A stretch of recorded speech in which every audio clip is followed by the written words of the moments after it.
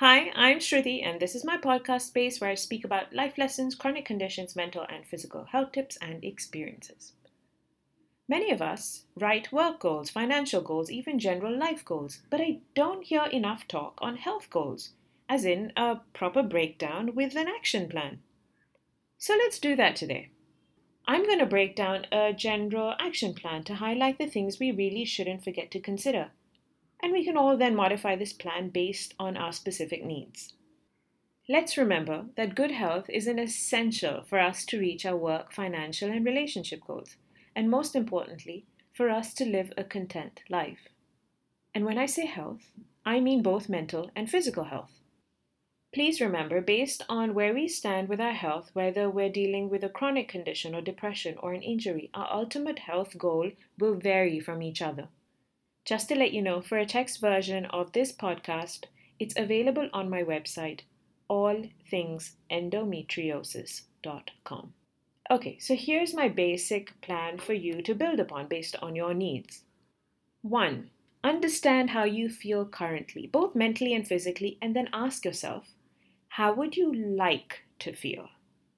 It might be a good idea to note these thoughts down with the date so that you can look back at it later and probably compare. Number 2, see a doctor and discuss this. It'll be worth asking for a full body health checkup to know possibly where you stand physically. Mentally, if you believe counseling will be of benefit, then ask your doctor for a referral. Number 3, get the full body checkup done and identify your problems with your doctor and your mental health expert. This is where you and your doctor can create a plan that should include seeing a nutritionist. Reworking your diet is an essential part of good mental and physical health. Food has the ability to alter the way we feel about our body overall. The changes can be felt through a possible reduction in pain and improved energy levels. Plus, I can say this from experience, when I'm sticking to a healthy diet, I feel happier. The next is seeing a physiotherapist. A physiotherapist will be able to assess your pains and any other issues with stiffness or an injury or even pain caused by a chronic condition. The physio will be able to create a plan which may involve various therapies, including a proper exercise plan. It's always good to work on your physical fitness, whether it's through yoga, weight training, cardio, Pilates, swimming. The options are endless. We just have to figure out a plan and actively work on it, but under the guidance of proper experts. Next, if you haven't already, seeing a counselor or another type of a mental health expert will be beneficial.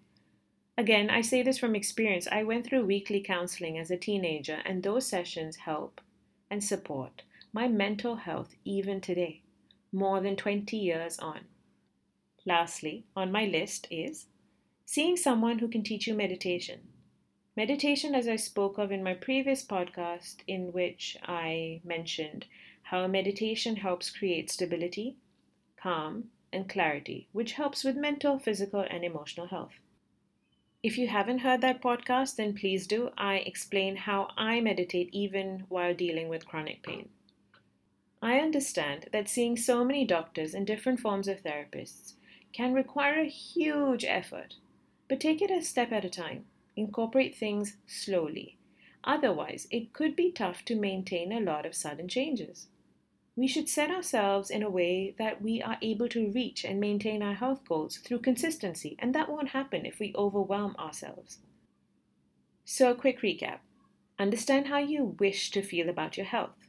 Get a full body checkup, create a plan with your doctor, mental health expert, nutritionist, physiotherapist, and anyone else on your list, and then work on this slowly and consistently. Also, it won't make sense to set an unrealistic timeline for this. It should be slow and steady, but be genuinely committed. So now, create a realistic daily schedule for yourself under the guidance of medical professionals. I almost forgot. Here's one last factor that we forget to consider. When working on our mental health, what we consume in terms of content, whether it's Twitter, YouTube, a TV series, the news, it all affects how we feel. I have blocked, muted, and unfollowed certain people because there is some negativity which we don't really need and shouldn't keep. On that note, time to ask you guys what you thought of today's podcast and if you've made any health goals before. Did you plan them out too? How did it all turn out for you? And if you never have, then please do, because like I said in an earlier podcast, we live with ourselves for the rest of our lives. Quite obvious, yes. So, best to make our own company a healthy one. You can get in touch with me with your replies over email, footprintsnoboundaries@gmail.com, or Instagram DMs, which is also at footprintsnoboundaries. Take care, everyone. Bye-bye.